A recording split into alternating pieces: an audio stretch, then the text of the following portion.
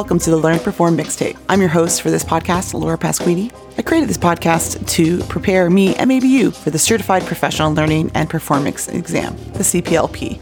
These series of podcasts will be my open study notes. Welcome to the learning. Welcome to Area of Expertise 3, Training Delivery.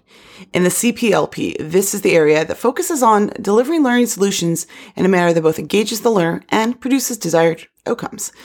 We're going to talk a little bit around managing and responding to learner needs, ensuring that learning is made available in effective platforms and delivered in a timely and effective manner. This section for the CPLP exam is between 13 to 14% of the exam. So that's around 20 to 21 questions. And so I'm going to talk a little bit about the section overall, and then we'll get into 3.1 learning theories. This AOA, this section, and the few episodes coming up next on training delivery, we're going to emphasize all about learning. To train effectively, you need to build a culture of learning. In the Association for Talent Development in 2016, they had a report, and they found that high-performing organizations that have this culture of learning are 5 times more likely than lower-performing companies to have extensive learning cultures. They're 2 times more apt to say their learning functions help meet organizational business goals, and they often share knowledge with colleagues at a rate of 4 times greater than any employees at a lower-performing firm. So in the training delivery episodes to come in this section, you're going to hear me talk on this podcast about informal and formal learning solutions and how learning as a whole is really engaging and effective for better performance outcomes. The value of training, this report produced by IBM in 2014, says that 84% of employees in the best performing organizations are receiving the training they need, compared to the 16% in the poorest performing organizations and companies.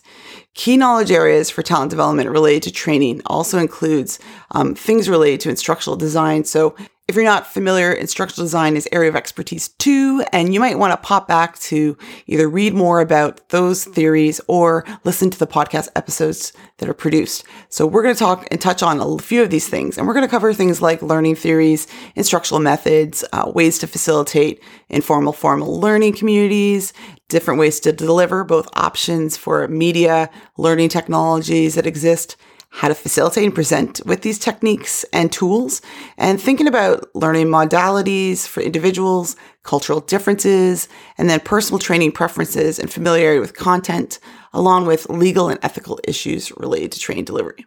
So some examples of things that occur both in action and in output in training. So if you're going to prepare for training delivery, you're going to align learning solutions with course objectives and those learner needs. Some of the outputs might be delivering a schedule of learning, an action plan for knowledge transfer, and that sort of thing.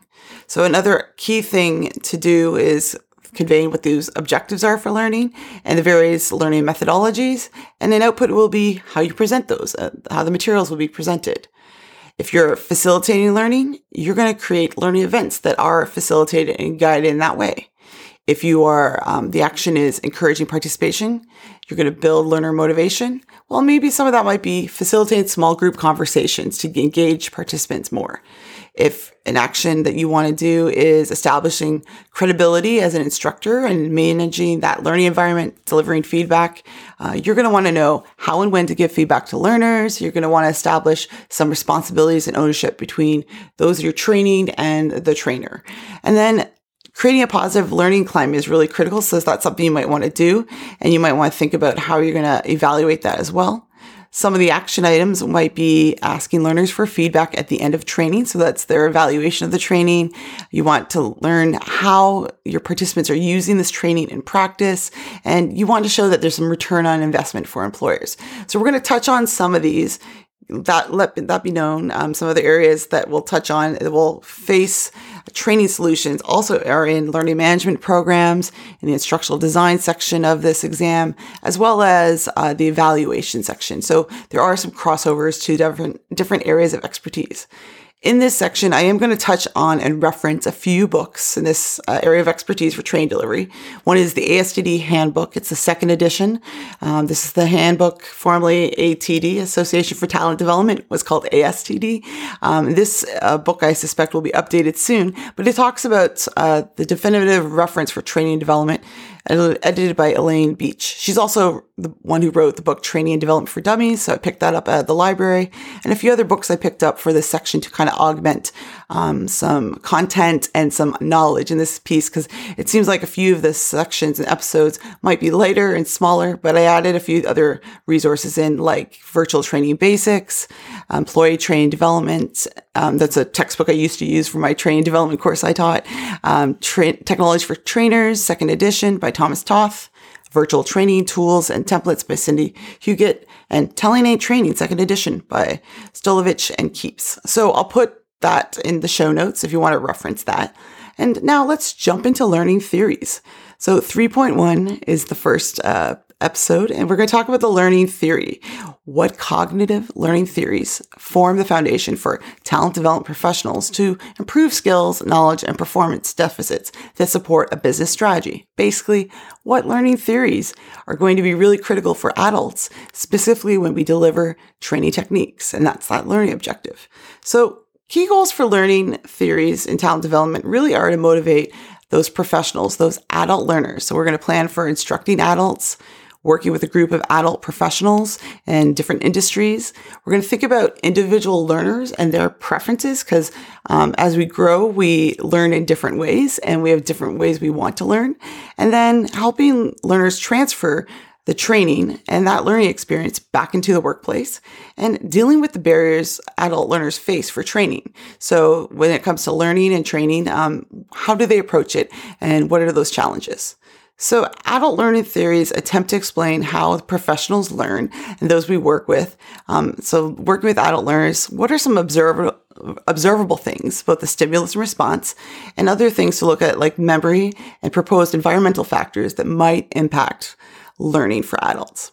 So we always want to think about, this is an area in the ATD I found, 3 adult learning theories that every learning designer must know. So this is in the notes, and you can read that article as well. First one, instead of saying pedagogy, we see andragogy. So in e-learning, or learning and training development, we look at adult learners more. So the difference is andra is man and peda is child. So for moving from pedagogy to andragogy is an article I put in the notes. Some things we have to think about, and the main differences are learners' behavior.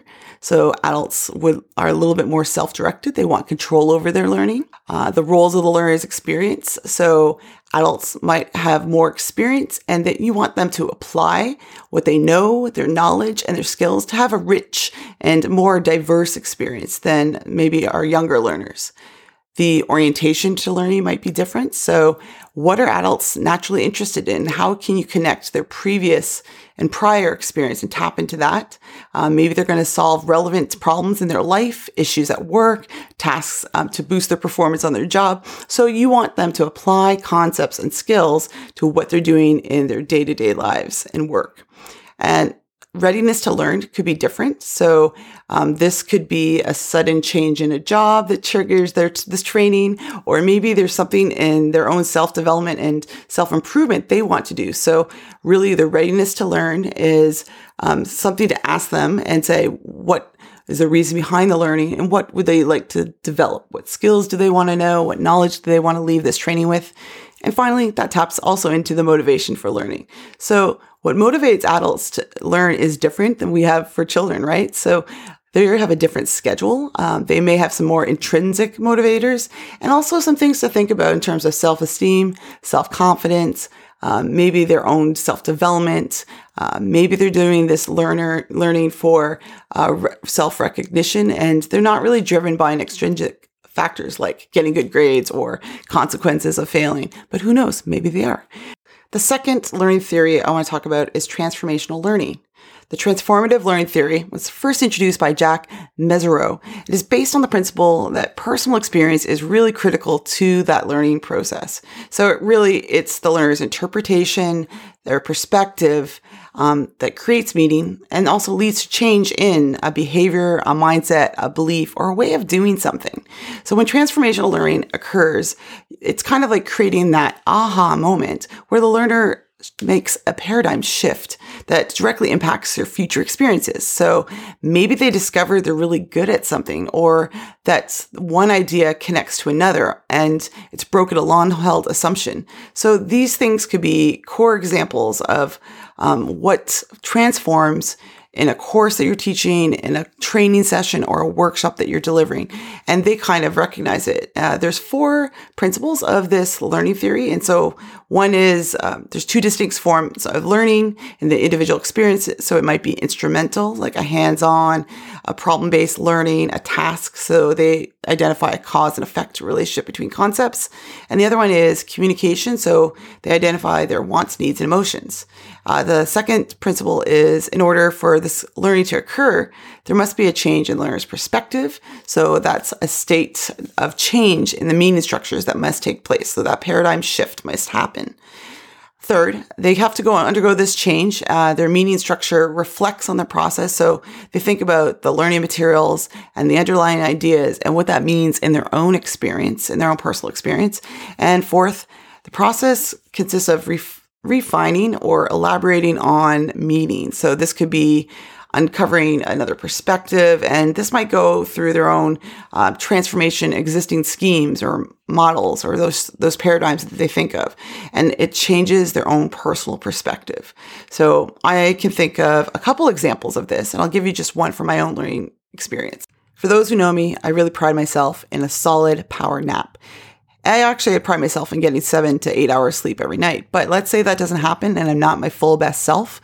Something I learned in first year university when I was taking a psychology course was the pattern of REM and our sleep cycles. So knowing that we fall into deep sleep about after 30 to 45 minutes, we drop into deep set of sleep. And if we wake up during that time, it's very disruptive to our mind, to our body, to our system. And you just feel really groggy and So I took this knowledge that in my class that I could either sleep for a nap for 30 to 45 minutes or 3 hours through the whole REM cycle. So I applied this to what I do normally, and that shifted how and when I took a nap, if I would wake myself up earlier. And reading Daniel Pink's book, When, recently, I learned having a coffee before, some sort of caffeine tea, before you go and take that power nap, that half-hour nap, would be great because that coffee doesn't kick in until about 45 minutes later. So when I wake up between 35 to 40 minutes later, I'm going to have a little caffeine boost and get back to work. So I've napped. I've digested the concepts I want to learn from studying in university to learning something here.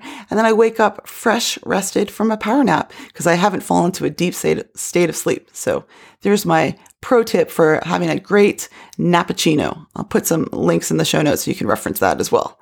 The third theory in this article is experiential learning.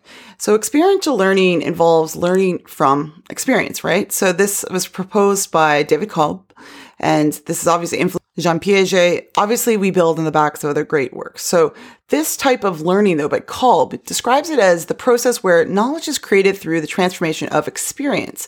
So knowledge results from grasping and transforming the experience. And this theory really looks at differing the cognitive versus the behavioral theories that cognitive might emphasize more of the mental processes, while behavioral ignores the possible role of that subjective experience in the learning process. So it's a more holistic approach to emphasize how experience, including cognition, environmental factors, emotions, all influence learning. So the experiential model describes grasping experience, both concrete experience and abstract conceptualization, and also identifies ways to transform it. So it could be reflective observation or active experimentation to really transform that experience.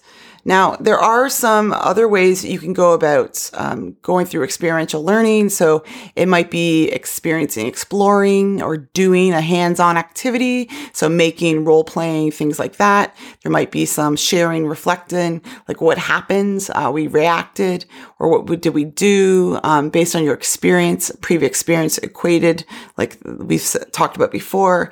And then processing, analyzing what is important. So maybe you went through a case study and you wanted them to identify the problems, solutions, themes, and how they could get through solving that problem, and generalizing the so what, like why does this matter to our real life, and then maybe apply it. Now what? How can we apply this experience to what we've learned into where we work is the example in training. So that's the 3 adult learning theories we're talking about in this article. I'm not going too deep into other learning theories because Section 2, Instructional Design, in the area of expertise, has a deep dive into learning theories. And so in those podcast episodes, you will hear more about that and read more about that. And I'll touch on some other theories that I've been looking at for learning design and instructional design and training as well. What are some ways you frame training design, especially for adults, when you think about delivering training workshops in different modes? Let me know. This is just a teaser, and I would love to hear from you. So if you're listening and reviewing these study notes, let me know what theories that you often attach for learning when it comes to training and development.